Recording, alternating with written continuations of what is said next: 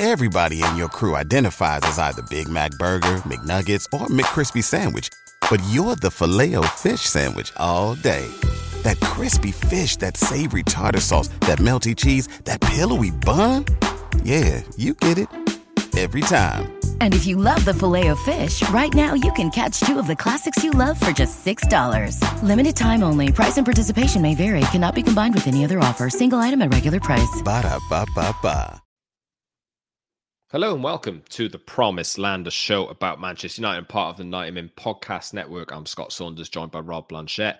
As per usual, no football to talk about, but plenty of financials.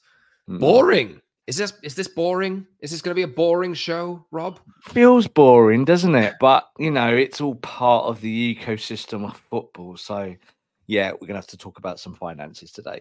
Well, we promise you we'll try and make it not boring as possible. Because, well, what does the Q1, July, September, or yes, it's actually Q3, but like Q1 in a football sense, some losses of 25 million quid. We'll talk about that midway through the show, but we'll top the show with the news this week. The SEC filings that Qatar could not actually or did not provide proof of funds during the takeover process. There's also an interesting development that Sir Jim Ratcliffe threatened to walk away by Christmas Day if they would not, if they want to drag it out any longer or reject his bid, he was going to walk off. And United might have been in a really, really big bit of bother if he had walked away.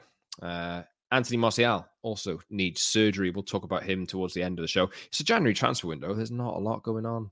We could talk about transfers that'll never happen. Do you want to talk about transfers that'll never happen? Or at least for 6 months won't happen?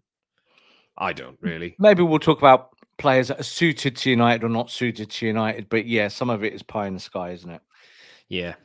United, basically the reason why we were going to talk about the financials really is United's behaviour in the transfer market has been quite interesting in the sense of they signed Sofiane Amrabat on loan at the end of the summer. They signed Jack Butland, Wout Weghorst, and Marcel Sabitzer about a year ago on loan because their money's ran out. They're seeing teams like Everton and Nottingham Forest get charges. Everton, in their case, could be a second points deduction because of them losing more than is actually allowed. I think if you lose over 105 million over a rolling 3-year period, then you are susceptible to points deductions. In this case, Everton getting deducted 10 points could get more. We'll see how this one develops and turns out. And even I think this transfer window now, the Premier League clubs have spent barely a tenth of what they did even a year ago. And I know Chelsea were crazy.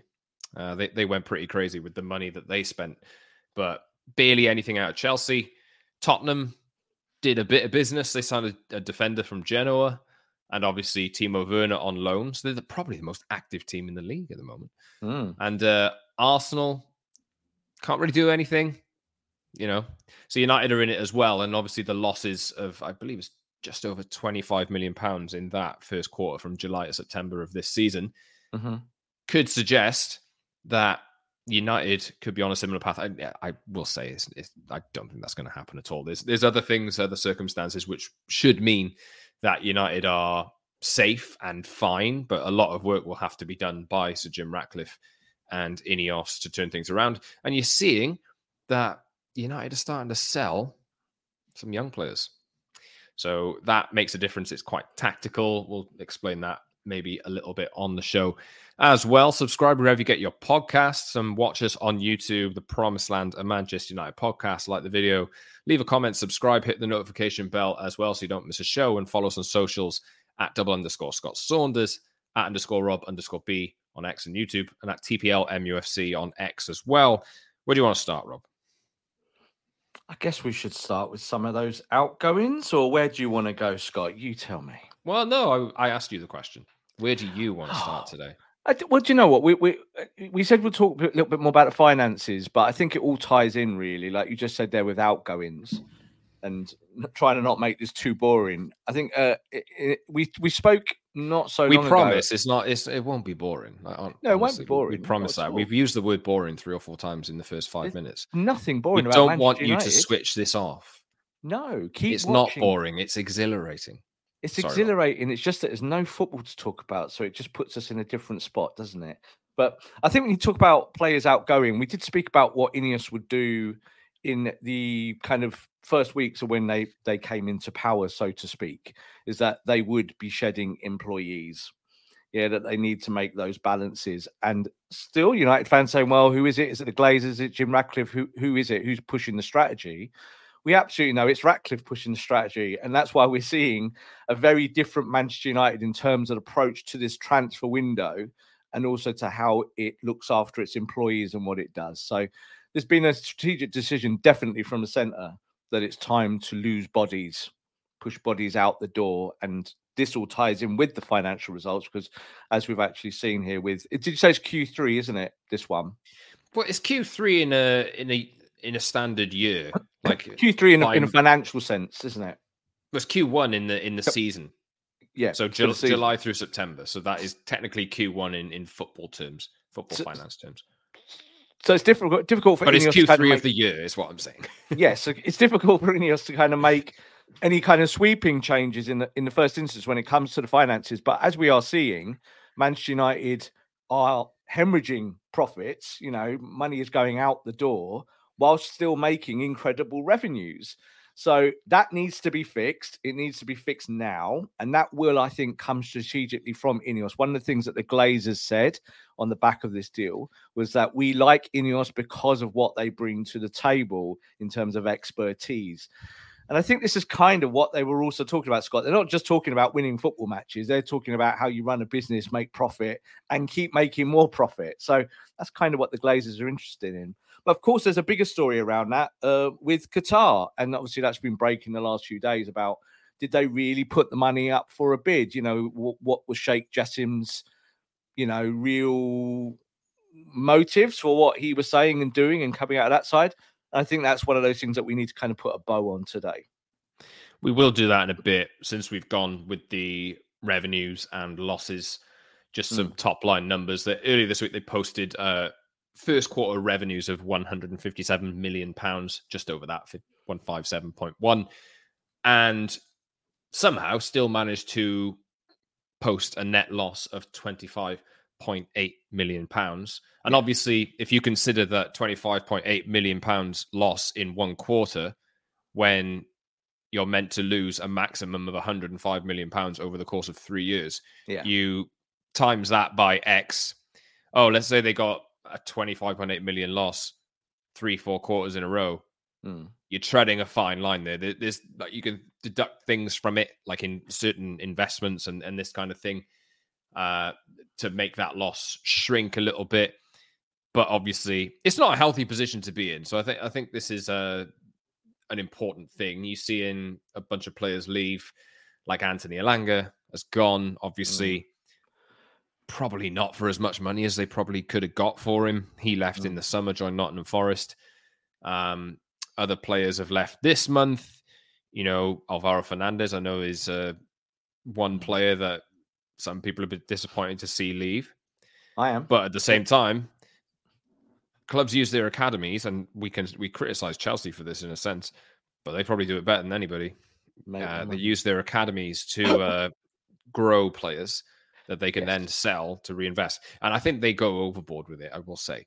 But if players aren't good enough to fit in your team now or in the next 2 years, I know me and you disagree on Hannibal, for example. You think he could have been a part of the squad. I don't think he showed enough, personally, to warrant that. And definitely on a different level, a level below Garnacho and Kobbie Mainoo, who've come into the team in the last 18 months or so. Kobbie Mainoo, in this case, in the last few months. But not healthy, really. But it proves that there's a lot of work to do. There's loads. Everybody knows the debt that United have on the club at the moment. and has been the case since 2005. They dip into a credit facility to facilitate transfers. They negotiate transfers, walk away from transfers, and then come back and end up paying 3 times as much as they could have got or could have paid for a player in the first place. They spend 72 million on Rasmus Højlund. I like Rasmus Højlund, but come on. Anthony was the other player I was just talking about there, where you get quoted something like, or you value a player at X, you wait 3 months and then you pay X times 3, and it's just really not good enough, is it? So I think it's just a reflection, really. All of these numbers are just a reflection on how poorly United have been run. To go from winning the league title in 2013 to this position, being 7th, 8th in the league as they are, having players like Casemiro and Rafa Varane on north of 300k a week, this kind of thing. There are ways out of it. There are ways to reverse it. I think it's going to be quite painful at times, and it might mean some tough decisions need to be made, but you can see that United are already trying to trim their wage bill, and I think that is going to be primary concern number one, maybe this month and maybe at the start of the summer as well, because I think Rafa Varane will leave for free. I personally do. I can't see him negotiating a pay cut, personally, when there's other options out there. Anthony Martial, we'll talk about later in the show as well, out of contract in the summer. £250,000 a week for a player who can't get in the team and is injured all the time. But anyway, Rob, it's not a good situation, is it? No, it's not a good situation. But I think also when you look at it, like you just mentioned there about the kind of north of £25 million loss per quarter. And of course, if you add that up over a quarter, that's over £100 million over the year. Now, it's highly unlikely United, with the incoming money with Sir Jim Ratcliffe and the investment, that will be a problem in terms of a points deduction. That's not really an issue. My opinion on that is that, if you do go over those allotted figures, and you should get points deduction. I include that for our football club. I include that for kind of anyone that kind of breaks those financial. They're not laws, are they? They're kind of just rules. It's kind of how the Premier League likes to do its thing. But then, Scott, like you just said there about Hannibal and individual players, I think you can dial it back to the summer. Like, do you remember the conversation we had about Bendir and about what do you do with that position, because you've got a goalkeeper that you've just bought for a lot of money, and they're buying another goalkeeper just to kind of sit on the sidelines. But that was only a few million quid. But when you add it up in totality, and those few million quid and his wages that you pay him over every quarter and every year, you have to again look at the value of these deals and say, well, is it smart business? Like we could talk about the Mason Mount deal to a blue in the face. That's a huge deal in terms of like financial figures for the whole year. I think when you look at some of this, Scott, it's just been so badly run. But now we're at a stage where you're cutting employees, and that's why you're losing a Hannibal. For me, you're not losing a Hannibal because he's not good enough. You're losing a Hannibal because the manager isn't maybe that into him.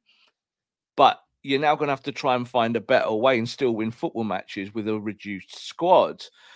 This is why planning year to year is so important. And I think Ineos know this, and we know this. But it's interesting to see now where Ineos go, because I think in the short term, there will be more pain because you've got to correct these books to make sure that you're a viable business. Man United make incredible revenues and should not be making those losses. But we do now, Scott, I say next year, no Champions League football maybe. So that's a huge chunk of money that Manchester United and the Glazers would have, hoped to expect would be coming towards them out of the TV deals, that they might not get. It might not even get Europa League. We don't know at the moment. I'm not trying to be negative here. But this is where you have to put in strategies to protect your bottom line. If you don't protect your bottom line, you can very, very quickly become Everton. Oof. Right, anyway. And Everton will get second points deduction. They will. Yeah. When you look at the numbers, they're again a business that just, bought loads of players, didn't sell well, didn't win, didn't get better, sacked people, got rid of people. And now they're just completely in a pickle, aren't they? You've got a new stadium on the way. Like, what's going on with all of that? How much will that cost? And also Manchester United, which is obviously widely reported in the last 24 hours, the Rain Group, who have run the whole of this 12-month debacle of a sale that didn't happen, have just been paid over £25 million for their services for the year. 25 million. That's a footballer, isn't it, Scott? You go buy someone. Tell you what's another footballer is how much Joel Glazer made from the elongated process. I think he made an extra 60 million. Exactly. In what he sold. Yeah. So this was all for the Glazers. It was all part of that. It was both cost saving, but also putting some more money in their pockets, whilst also letting go of some of the club, like letting go of a part of the club that they feel that they don't know enough about and haven't been successful with. And that's why they want to get into bed with Jim Ratcliffe and Ineos, because they feel that they will do it better and that will then profit everyone and make the club more solvent. But Rob, Qatar, they made offers. Look, I don't want to. Rob, you put a tweet out yesterday, but we, this week. So basically, there were filings released. SEC filings have to be released. Given United are on the stock exchanges, this kind of thing, you have to be kind of open and clear. And it essentially broke down all the steps, these SEC filings, all the steps of the process during the strategic alternatives phase, which lasted from November 2022 to Christmas Eve of last year. Obviously, 13 months or whatever it was. And there are bidders in there.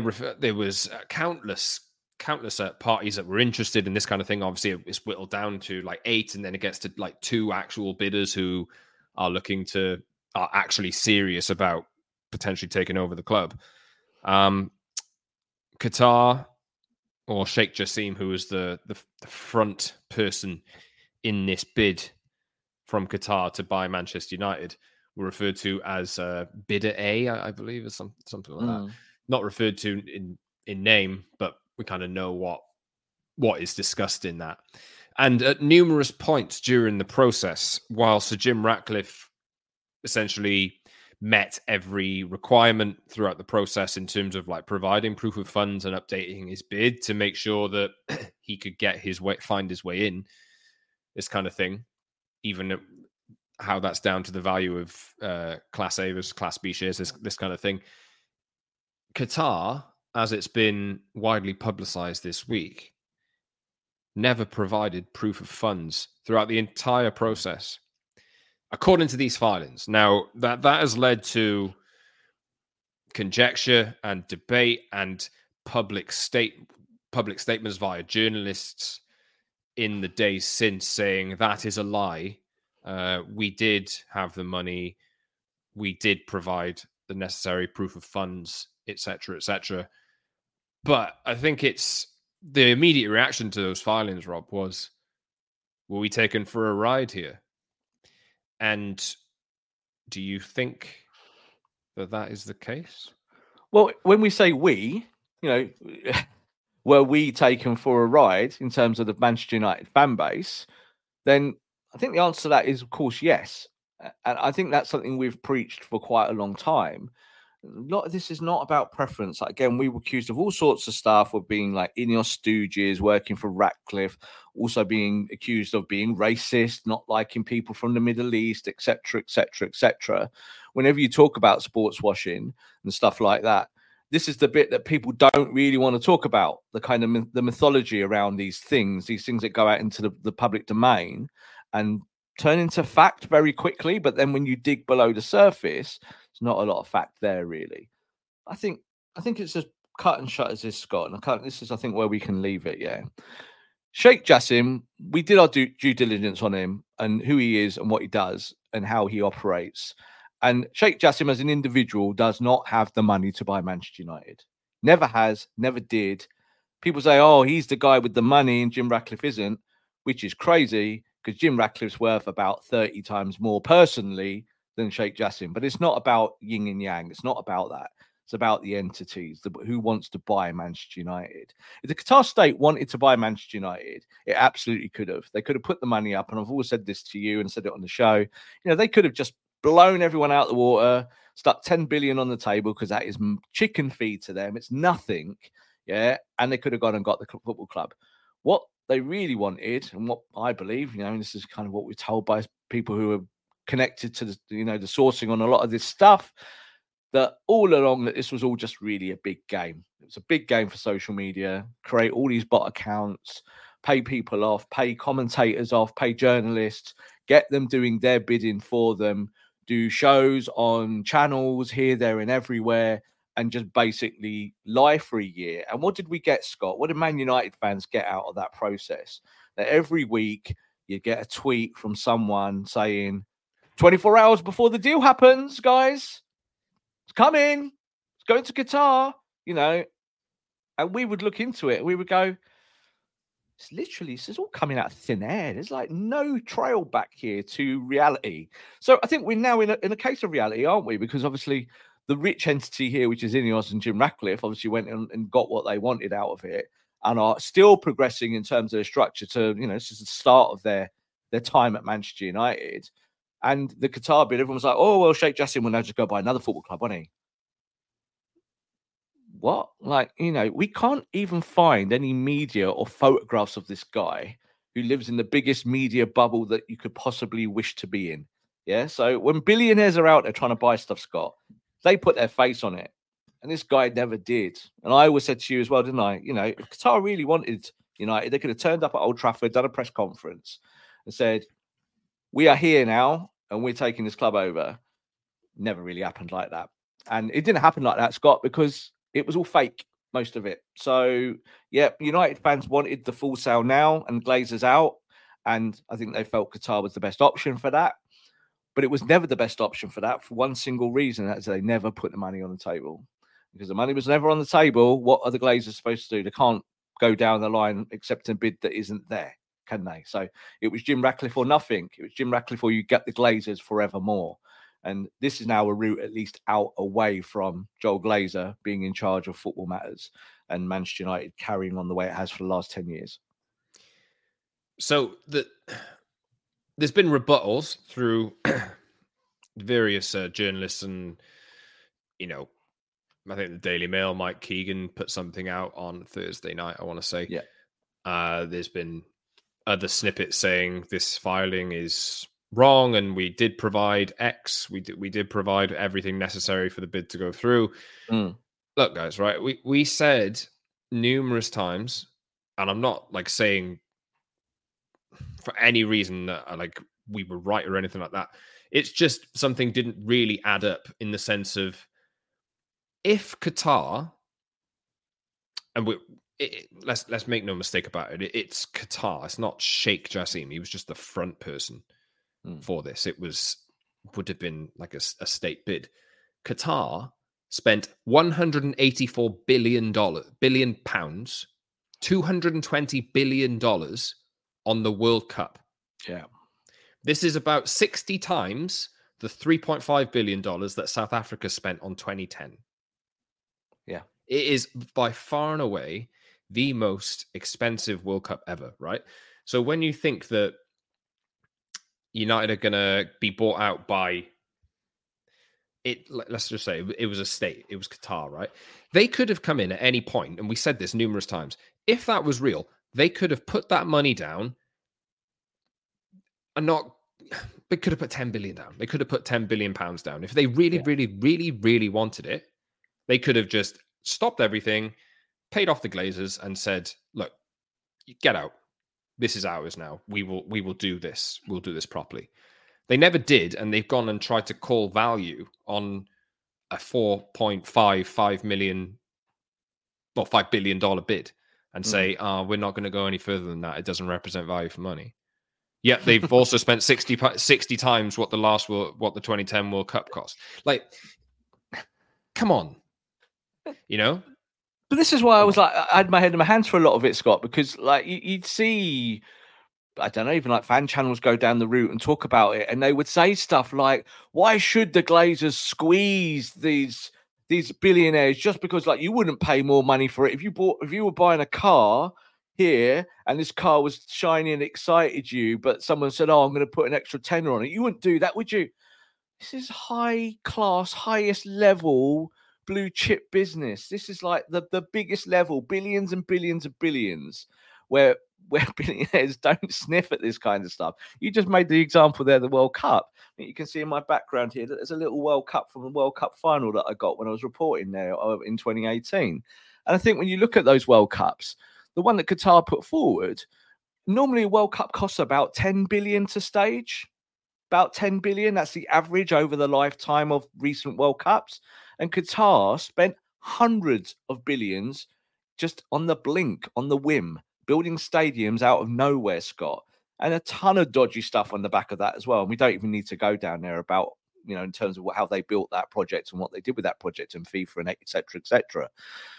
If they wanted Manchester United, they could have just gone and got it. Man United is small fry compared to these entities. And we even said this about Ineos the other day, didn't we? We were like, United's revenues and losses, absolutely tiny in an Ineos sphere. Like, Ineos don't look at 25 million here and there as a problem. Like, we talk about it like it's a lot of money. But to them, it isn't. It's accounting and doing your accounts properly. And when it comes to Qatar, we've got good examples, Scott, of what Qatar have done over the last 10 or 15 years with PSG and other football clubs and their intentions, but also the Gulf states in general. So not just putting it down to Qatar, but all of them that have gone and bought football clubs in the Western world and put their projects out there and why they've done that. So we always said we didn't want United to be a sports washing project, and that was kind of that in a nutshell. But I think the other side of this is that when we discussed these bids over the last 12 months, I always said to you, didn't I don't want to go down the route where we just talk about gossip, because it was just gossip. All that stuff there where Twitter was going mad about stuff and bids coming in and accounts. Like, you look at these accounts, Scott, and you look at the legibility of them, and they're all fake. And you could tell they were, and people didn't want to give anyone credit for that. We were kind of like, well, we don't want to go down that route. So it's not a surprise that the legal filing shows that Qatar did not put the money on the table, because that's exactly what we heard from the right people at that time. And now Qatar can refute it, but then if they really want to refute it because they say they're damaged, their reputation is damaged, then they need to sue the Rain Group. They need to sue Manchester United. They need to sue the Glazers. And will they sue them? No, because that is not a good look. They can come out and put a statement out and say, oh, yeah, we did offer this for the club. But who offered it, Scott? Was it Jassim? Was it the Qatar state? Was it a consortium of Qatari business people? That was one of the things we were told. Oh, it's a private consortium. Who are these people? Show us. Tell us. They wouldn't. So there we go. At least we know who Jim Ratcliffe is, who Ineos are, who these people are. We can do due diligence on them and hold them accountable. And that's what I put at the end of my tweet, Scott, is that's what we will do. You and me on this show, we're only like, Rob and Scott, like, we're not like Uber journalists out there, just like, right in the middle of it. Well, we try and be, but we will try and hold Ineos and Sir Jim Ratcliffe to account as best we can publicly, because I think that's all we all can do, and not have favoritism. We don't support Ineos, do we? We support Manchester United. So let's see where we go now. And I hope we can just put the whole Qatar thing to bed now, because it's been a kind of painful 12 months, isn't it? Like, having to deal with it all the time, Scott. You and me were constantly like, just rather not have to deal with this. It's hard work, isn't it? And a lot of research and a lot of talking about something that we know isn't going to happen. Obviously, there's been blowback since saying, I know we'll wrap it up soon, but the full sale option was there, even though, was it really? No. Was it? The overriding narrative was, we want full sale only. And yeah, I think everybody did. But was that ever really realistically on the table? No. People will say that Qatar provided that, but obviously they didn't provide proof of funds according to these filings. So was it really on the table? So was that a dream sold to you? Yes. Qatar offered a wish and a dream. Qatar did their job, Scott, and looked and went, Man United fans, we can harness this. Man United fans are disaffected and upset by this Glazer ownership and everything that's gone down with it. We all are. But it depends whether you want dreams or reality. Like, dreams are cool, but like, keep the dreams for the football. Like, you want to dream that the ball goes in the back of the net and win you titles. What are you dreaming, that you want to be Man City or their ownership structure? Look at how many charges they've had in the X amount of years. We're talking about financial stuff today. We don't want to go down that route. It's dodgy. It's dangerous. So we'd rather Man United were solvent and actually were a better football team and a better football club, and we're not involved in political matters, because that's what this comes down to, Scott. A lot of this is like high politics now in the modern day, and people being manipulated. And unfortunately, I'm going to put this in the tweet, there's a lot of United fans, commentators, prominent people who did the Qatar bidding for that same reason. What you just said there was it was only Full Sail Now, but there was no Full Sail on the table. There never was. It was just people talking out the top of their heads. So that's a shame. I think it's good that in the last week we've seen now that Jim Ratcliffe has met with Must. Now, I know Must are kind of divisive organisation for a lot of United fans. A lot of people don't trust them. I've worked with Must in the past. I think they're really good. I think they've got their hearts in the right place, and they will judge Jim Ratcliffe on the facts. They're not going to judge Jim Ratcliffe on his bank account or whether he schmoozes very well. They'll do it on what's put in front of them. And in the first instance, they liked the meeting. They were like, yeah, this is a guy who's going to maybe help Man United bring it back to being a community club, etc., etc., etc., whilst putting the money in to be a better football team. That's kind of the ownership I want, Scott. That's what I would prefer. I don't want us to be the plaything of a nation state. Never have, never will be. I wouldn't want Man United to be owned by the British government, let alone the Qatari government. It doesn't matter. Governments are not good. Yeah, they have their own agendas. And most governments do not care about sport. Yeah, they care about image. They care about your votes. They care about keeping people happy at a distance while they keep creaming the cash. So that's where we are. And I think that will be hopefully the end of kind of any Qatari talk on our show in years to come. But we'll see, because obviously they might push back. They might buy another football club. You never know. And we'll see how that impacts Manchester United. Hopefully we'll just be able to talk about the bloke who's actually putting some cash in now in the next years ahead, rather than people who pretended to put money on the table. The other part of the fallout that I just wanted to mention was obviously Full Sail was demanded or wanted by 100%, really, everyone. That is the case, right? Full Sail didn't happen. So Jim Ratcliffe has come in, but has also then received a fair whack of criticism for getting into bed with the Glazers. And it has been, people have said, oh, you've enabled the Glazers to win. The Glazers won in 2005. The Glazers won. The Glazers have won a long, long time ago. They are the ones in control. If anything, Sir Jim is the one trying to change that. Do not blame him. The guy actually with, from what it seems, good intentions of actually turning things around and getting United out of the mess that they're in. Do not blame him for finding a way to do that. It's completely ludicrous to me and unrealistic. Do not, if you have any anger harbored towards the Jim for doing part sale, whatever it is, I think is up to 29% of the club that you'll end up owning. You know, it's not. Direct your anger and frustration at the Glazer family. That is what needs to happen, because they are the ones who somehow managed. I blame the Premier League as well. The Premier League allowed this to happen. So you've had a party or a family come in, take over United with leverage debt, which is just growing, and you do not blame the guy who's trying to come in and fix it. But he's found one way to go about getting his foot in the door. You know, it's not on him. That frustration should not be directed at him. He could have just walked away and done nothing. If I'm Jim Ratcliffe, I'm looking at this, I'm going, I don't care how much I love Man United. Not interested in this. Like, this is too much like hard work. They did have to strategically work for 12 months with the Glazers, with the Rain Group and everything going on with it, to find a route into buying the football team. And as we've said before, what they've done is quite unconventional, like selling the football business, like whilst maintaining the commercial part. That's uniquely Manchester United, because Manchester United as a commercial outfit in football terms has this kind of split loyalty between commerce and football. You know, it's almost like two different businesses kind of spliced to one. If I was Jim Ratcliffe, I probably would have walked away from it a long time ago. You know, I'm not really interested in this.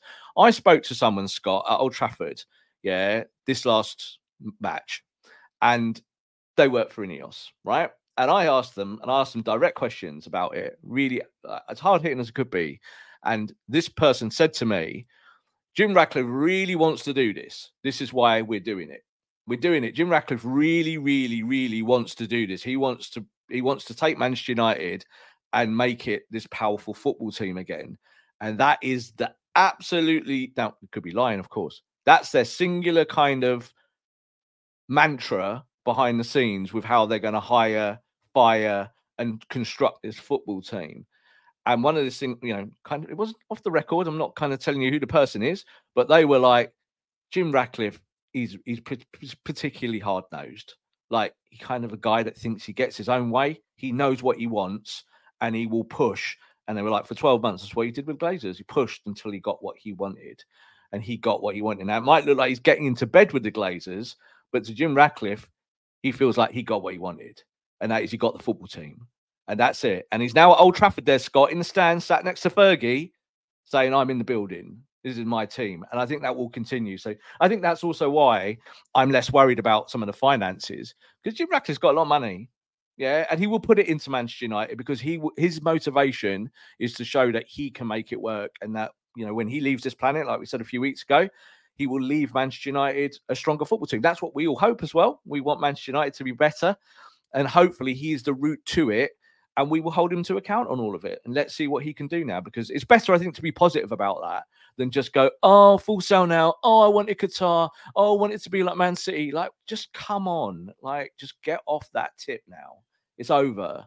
Forget it. Yeah, let's go try and move forward and actually see what can happen for the football club. I'd like to see Man United get back to basics, Scott. I'd like to see us start buying some proper players, having a proper strategy and building season after season, rather than what we've had for 10 years, which has been distasteful, I think, at least. I think that's the kind of nicest way you could put it. It's been a badly run football club.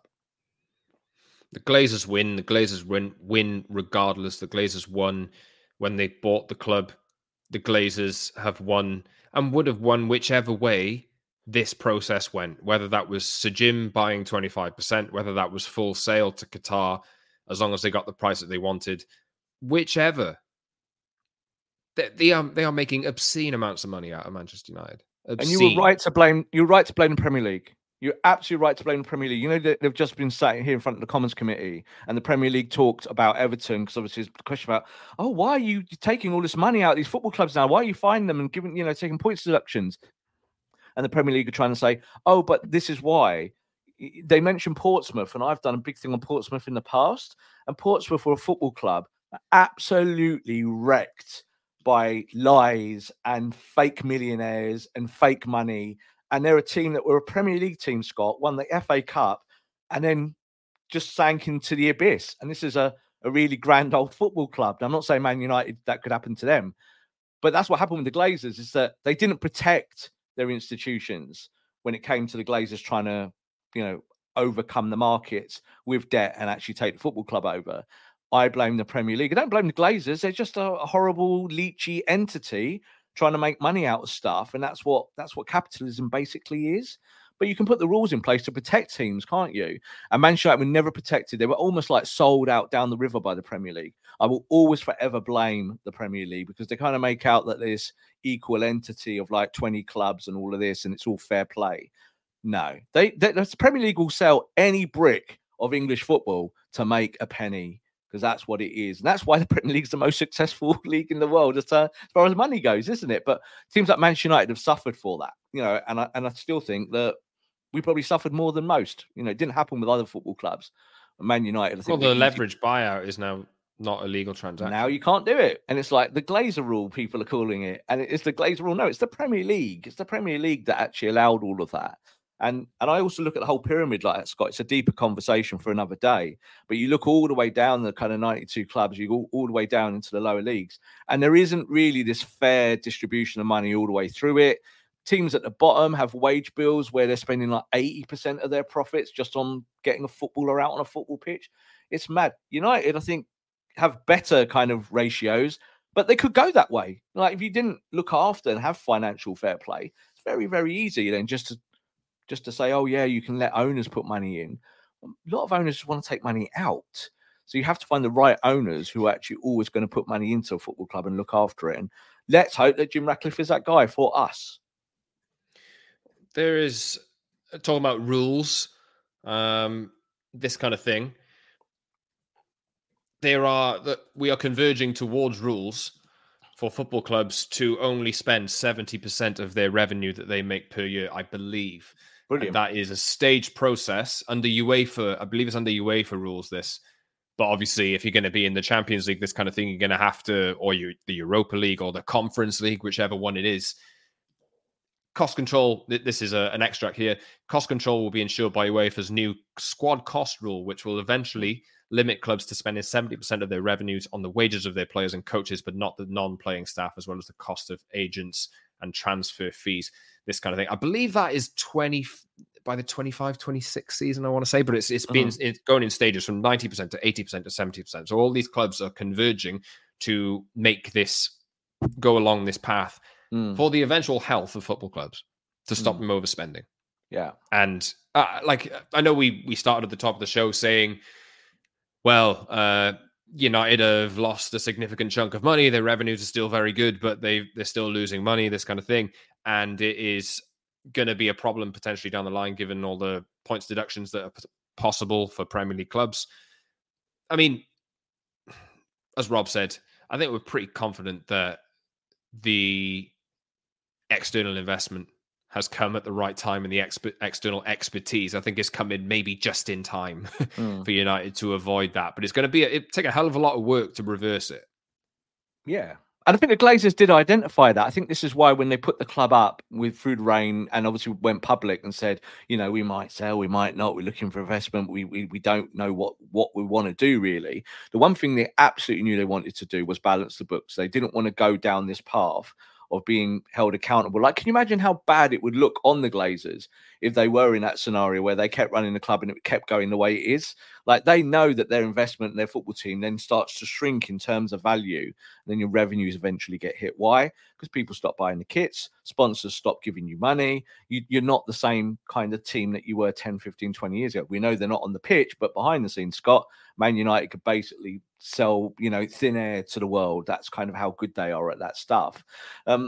But you're in a better position now. There's no doubt about it. You have a kind of sugar daddy figure there now, actually at the club. But you just said there about the revenue state. The problem is, Scott, so a lot of people in football still, and even people I've spoken to very recently about it again, who actually think that football should just be attracting big billionaire benefactors. That what you do is that if you want to buy a football club in, say, League Two, and say you want to spend, I don't know, half a billion on it, all the way there, so you can get in the Premier League, that's a good thing for football. For me, I think it's an absolutely atrocious way to run football clubs, because these billionaires ultimately, somewhere down the line, are not interested. It's about profit and loss for them. And I'm sure this is where Ineos will get to one day as well. It will become a concern for Ineos about the books, about what they're spending. But I think that's down the line. But I think you have to have this cap now in terms of what you can spend. And I think 70% is a good, decent cap, because I also think, Scott, you need a wage cap now. I really do. I think wages are astronomical at football clubs. And I'm not talking about the Premier League teams. I'm talking Championship down. You've got Championship players, Scott, on like over 100 grand a week, playing in front of like 20,000, 30,000. And it's madness. You've got League Two teams. There's a League One team down the road here, that's got a wage bill that just isn't sustainable. Just not sustainable. And all these clubs eventually will go out of business. And then you'll just be left with a kind of Super League at the very top, Scott, with 20 teams. And maybe we'll be one of them at Man United. So, we won't be too worried about us. But the health of the game is really important. And there is Manchester United are the biggest example there of how you can take something that makes loads of money and still make it really bad. And football needs to protect against that. And that comes through rules and regulations. Regulations have to be much tighter than they've been in this kind of free market economy that football loves to kind of push forward. Yeah, just to double back on the point that I made, I just wanted to make sure I was saying the right thing, and it turns out I was. Transfers and agent fees, spending on player and staff wages, this kind of thing. 70% of total revenues by 25-26. Yeah. That is 90% of club income from 23-24, which was last season. So we're looking at 80% this season, and then to 70% for next. So yeah, that is just another restriction. That's through UEFA, but obviously there's loads of things like you might hear PSR quite a bit, profitability and sustainability rules. It's the new term for FFP, really, just to stop you wondering what the hell that is. And what, do you know what Man City fans and what Newcastle fans and even Chelsea fans to an extent might say to everyone else is that, well, if that was the case, that you could only spend up to 70% of your revenues, and that's a kind of advantage to the teams like Manchester United with incredible revenues. You've got to remember, Man City now have good revenues, like amazing revenues across the board because it's been 10 years, but they've had billions pumped into their business. And we're now at a stage where we're kind of questioning about where that money's come from, what they're doing with that cash, what the idea is going forward. Can you sustain all that? You've got to remember those three teams I just mentioned there. The biggest one out of those three, Scott, are Newcastle, right? In terms of their depth of their support and their history and things like that, even though they haven't won a title for many, many years going back over time. But Chelsea was a small club in West London for many years. Like, Ken Bates bought them for like £1, like only 30 years ago. They were like a nothing team. Now they're a team that's just spent £1 billion in the transfer market. So revenues increase over time, but it's fake because it's inflated by other entities just putting money in and bumping it up. Oh, there's a sponsorship deal for this magical company from over here, and that's another £200 million in your coffers. It shouldn't work like that. Let's have real rules for these things. Like, let's have businesses that can sustain themselves and doesn't have to go with begging bowls across the world to look for these billionaires to give them cash. Wouldn't it be better, Scott, if we could go back 20 years and actually not have the Glazers at all? Yeah, and have a proper structure. And Manchester United could have paid for absolutely everything itself because it makes more than enough revenues. That every player it bought, it wouldn't need to look for outside money because it just makes loads of cash. And here we are now talking about losses again. This has been the Glazer model, isn't it? All that money pouring out of football and out of the football club going to who knows where, all the way across the road into these billionaires' pockets. It's horrible. It's heinous. Football needs to do something about it. But what Rob just said there about being sustainable and using the revenues to, what did you just say? Which bit? Anyway, I lost my train of thought. But the revenues, being able to fund themselves, basically. Yeah, if you run a shop down the road, here we go, more analogies and more like examples. If you run a shop down the road and you spend X amount and you have X amount of staff, you have to make it all balance, yeah. And if it doesn't balance, then you have to go and answer to the bank manager, don't you? That's how it works. Football clubs operate outside of that system. Football clubs go, oh, we need a load of cash for this, so we'll just go and take it from this kind of dodgy party over here. We stick it in there and we call it revenue. It's not revenue. That's either loans or it's just benefactors, and Portsmouth are the perfect example of that, of a team that was taken for that and just taken for a ride and destroyed, absolutely destroyed. So United are probably too big for that in terms of destruction, but the Glazers have done a really good job at trying to destroy Man United on the football pitch, especially in the last 10 years. And that's just this example that just because there's been successes as well, like Man City, I think is the best example, does not mean that that's the right model either. Just because there's billionaires who want to kind of show their image in a certain light and they're willing to pay for it. Is that how we want businesses in football to work? I don't know, Scott. Some fans I know don't care. Why should they? They just want to win. Newcastle fans very happy at the moment, aren't they? That they are maybe back in the mix. Well, they lost 4 in a row, so I'm not sure. But they lost. Well, they've just lost 4 in a row, 8 out of 9, which I said the other week. But football fans want to be in the mix. They want to be part of the kind of the soap opera of it all, rather than having a sustainable football club. Like down the pyramid, it's more important that your local team doesn't go bust. But I think it should be important in the Premier League as well. It totally should be that you should look at your football club like we look at Man United and say, we just want to be sustainable. I think that's the most important thing. But way too many people in English football, Scott, think the opposite. They're just more interested in big money coming into it. British government have tried to do that with football and English football, just attracting interest from quarters that maybe they shouldn't be. But that's another conversation for another day. Final point. Sir Jim and Ineos at least represent a possibility that United could actually just do things properly, because they will. So you got Sir Jim there, you got Sir Dave Brailsford there, you got Jean-Claude Blanc, who each of them have track records. I know maybe not in football, all of them, but at least of making businesses thrive and sporting teams succeed.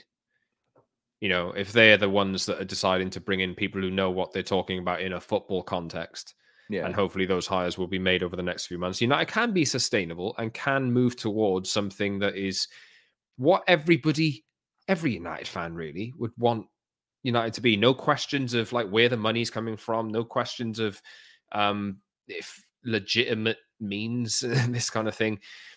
Just to do it properly. And I think that's why I backed the Ratcliffe bid all along, because I that was what I wanted to see. Yeah, can I just make an example off the back of what you just said there? Because about sport and about football.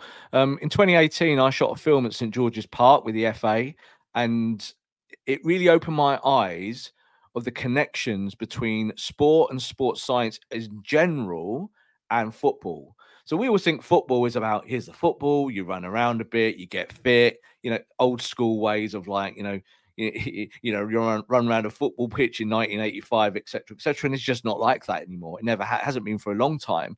Sport and what you see happen in other sports happens exactly the same in football. And that's how you create elite performances. So this is what the FA were doing at a time when England were really pushing forward. Like, I think, again, it's 2018, but they had obviously big aspirations and still do to win a major championship. And I think we can all agree that whether you agree with Gareth Southgate as a manager or not, England have produced a good set of footballers in the last 20 years, of a high caliber.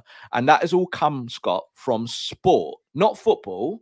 It's come from looking at sport and how do you take the bones of an Ineos project, or you look at Dave Brailsford and how Dave Brailsford took stuff from other sports and incorporated it into his cycling profile and did things like that. Again, people might say not all of it was legit, but that's, again, another conversation. But it's all about how do you make the marginal gains until you get to a point where you're the best team on the football pitch.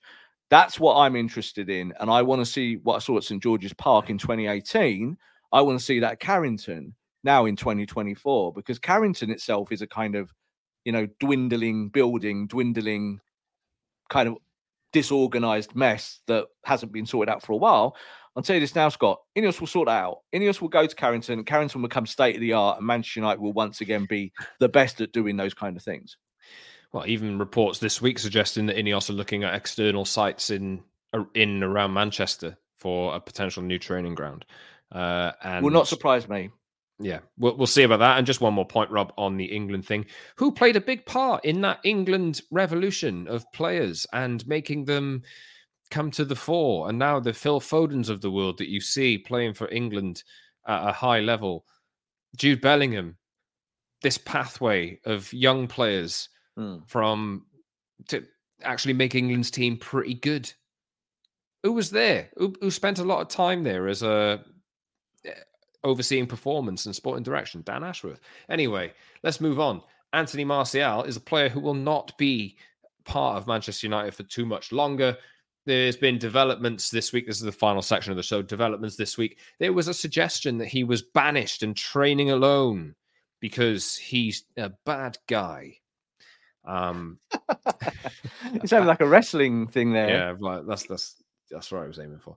He's a bad guy. He's not been seen for a number of weeks, 5-6 weeks now. Illness, this kind of thing. I'm saying this kind of thing a lot. Somebody pointed it out to me on a stream that I was doing yesterday. I can't stop saying it. Sorry. We hope I can shrug that one. And this is live. We can't edit it. Yeah, can't edit this. Anyway, Martial's been out of the team for a while. We know he's going to leave in the summer. His agent confirmed as much as well, because he has responded to these reports that he's been banished from first team training. He's training alone, this kind of thing. I just did it then. You see, what is said about him, says his agent, Philippe Lambelet. What is said about him is absolute nonsense in the sense of he's not training alone. He's not been banished. He's not been excluded from the group. He has no problems with Erik ten Hag. Anthony has spent 9 seasons at Man United. And if he were not a true professional, he would not have stayed at the club for so long. He just needs a small operation on his adductors, which he had to do a long time ago and which prevented him from being 100% ready. So he will do it now. Anthony will not leave and will stay until his contract expires in June. So that's effectively confirmation that he will leave at the end of the season. That's a significant chunk of money off the weekly wage bill. United could have sold him a few years ago, were it not for Joel Glazer, who decided that he was his favorite player. And he's like, no, we're not going to. I was on that team, actually, at that point. I thought there was a lot of potential in it. But Martial My question from this, Rob, he just needs a small operation on his adductors, which he had to do a long time ago. Why didn't you do it already? Now you're going to spend more time out. Yeah, why didn't he do it? And I think my answer to that is that players quite often, especially in the middle of a season, will talk to the management and will be convinced not to do it. So like managers want, if they can get 20 minutes and some goals off you off the bench and you kind of struggle along, quite a lot of players are quite, willing to do that because players generally would prefer to play. I think that is a given, even though people, accuse individuals of not wanting to play. But that story there, you see, and it's really important to tell the truth again on that, is that it's just not because Anthony Martial's a pariah at Man United or Anthony Martial's not liked or Anthony Martial doesn't want to play for Man United. I think the thing is now, it's almost like, for me, like the end of the Paul Pogba saga at United, is that the problem is the boy can't get fit. Yeah, and he's not fit enough. And you're going to get to a point where it's actually better just to cut your losses. We can all use hindsight and say, it'd be good if United sold him 2 years ago. But they did try that. Do you remember? Like, he did go to Sevilla and do nothing and then come back and was first choice striker. And everyone's like, so again, that's how the business is run, how United are running. It's part of the problem. But I've got nothing against Anthony Martial. Like, of course, I think it's going to be remembered as a bust, of course, that a player that didn't give United, didn't fulfill his own potential. And I think you're at a point now with the injuries are getting to him. So, yeah, he's going to need an operation and he's going to sit on the sidelines. And you now have to decide, Scott, especially with how your finances are, do you go into the loan market just to find someone, just to make up numbers? Because you probably could do with another striker somewhere in the fit. How you do that, I'm not so sure, because you're still paying Anthony Martial till the summer. And then, of course, you can do it. Like, Ineos will be looking long-term at that and going, well, maybe we go and buy our big striker next summer, and there are plenty of names on the block for that. But as it stands, we're just going to kind of stick with it. And hey, guess what, Marcus Rashford, you might be playing a little bit at number 9. Hey, someone else might be doing it. Oh, look, Mason Mount's come back in. We're going to play you higher up the pitch. There are options. It's just that I don't think any of the options are that particularly good. Right, we'll wrap it up there because we've been going on for long enough. Obviously, bit of a different show. Man United don't play until next Sunday. The Scott Saunders derby, as it's been dubbed, Newport County versus Manchester United. I am a Newport native. Are you going? Are you going to go? I don't think so. Why not? You should be there. Outing myself here. Born in Newport, lives in London, supports Manchester United. There you go. Typical Cockney Red. That's what you are, aren't you? I am a typical person. Yeah, anyway, we will be back early next week to talk not about football or what's happening on a football pitch, because United won't be playing. But we will be back, nevertheless, to talk about whatever's developing. We're entering the last 10 days-ish of the transfer window, so maybe, as Rob just alluded to, maybe United do something on a loan. Maybe we'll say hello to Eric Maxim Choupo-Moting at some point. It's not going to be any big arrival, so I would very much doubt it, as we've explained, due to the profit and sustainability rules. PSR. Keep an eye out. And do you know what, Scott? It probably will be classic Man United deadline day. There you are watching the yellow ticker going along the bottom of your television screen. And, Manchester United have just picked up this player. Do you know what, Scott? I'd be all right again if United just played some more kids. Like, I know we seem to be selling them all, but just balance it all out and get to the end of this season. I'm not saying the season's a write-off, but maybe just try and develop people so you rather than just constantly bringing in, your next Weghorst. But I wouldn't be surprised if we do get a Weghorst for another 6 months, because, what happens if Rasmus Højlund goes down? Well, Rasmus Højlund gets an injury and is out for 6 months, rest of the season. That's a massive compromise, isn't it? You're really hoping now that across the board that you don't lose players to more injuries. You're hoping they're coming back, but you've still got positions, I think, that are almost a little bit empty. So striker is definitely one of them. And I think if United could pick someone up, they'll go and get them. And then maybe in the summer, look at someone like an Ivan Toney. Let's see. Oh, look at Scott's face. I did that deliberately. Conversation beforehand. I know. Yeah. That was for YouTube. You see, you wouldn't float my boat at all. Yeah, see, not for me. We would do an Ivan Toney show one day, maybe. But we'll talk about options, I think, going forward, because I think he's the kind of player that Man United will look at in the summer. But, there's a lot of money going into a player like that. what's your return on it? Can you really take it forward? So, Scott's not a big fan of Ivan Toney. I think Ivan Toney is better than some people say. Be back soon, everyone. Subscribe wherever you get your pods and watch us on YouTube. The Promised Land, a Man United podcast. Like the video, subscribe, leave a comment for us as well. Hit the notification bell. Hit a 5-star review on Apple and Spotify so we can climb up the ranks, and follow us on social media at @_Scott Saunders, @_Rob_B, and at TPL MUFC. Until next time, I believe we're recording on Monday next week, so a little bit earlier. United are out of Europe now and not playing that many games, so we might be doing different days, days, isn't it? We've said, yeah. So the audience will have to come with us. So just the best way to do it is, click that notification bell on YouTube or wherever you watch it, and then of course you just get notified straight to your phone that we've gone live or actually we've done a show. So I think we might be changing the days as United are not in Europe anymore. We will let you know, though. We haven't decided yet. Anyway, twice a week still. See you soon, everyone. The Promised Land, a Man United podcast. Until next time, see you soon. Have a fantastic weekend without Man United there to ruin it on the pitch. How exciting. Until next time, see you soon. When everyone's on the same page, getting things done at work is easy. No matter what you do or what industry you're in, how you communicate is key. Everything you type is equally important to collaboration, and Grammarly can help. Think of it as your AI writing partner, empowering you to communicate effectively and efficiently, so you can make a bigger impact in the workplace. 96% of Grammarly users say it helps them craft more impactful writing. And as the gold standard of responsible AI, Grammarly is your secure AI writing partner that allows your team to make their point and move faster. By understanding your writing and context, Grammarly provides relevant, personalized suggestions. And with tone suggestions, you can navigate even the most difficult work conversations. You can also save time from spending hours editing drafts to just seconds with one click. Sign up and download Grammarly for free at grammarly.com/podcast. That's GRAMMARLY.com/podcast. Easier said, done. Everybody in your crew identifies as either Big Mac Burger, McNuggets, or McCrispy Sandwich. But you're the Filet-O-Fish Sandwich all day. That crispy fish, that savory tartar sauce, that melty cheese, that pillowy bun. Yeah, you get it. Every time. And if you love the Filet-O-Fish, right now you can catch 2 of the classics you love for just $6. Limited time only. Price and participation may vary. Cannot be combined with any other offer. Single item at regular price. Ba-da-ba-ba-ba.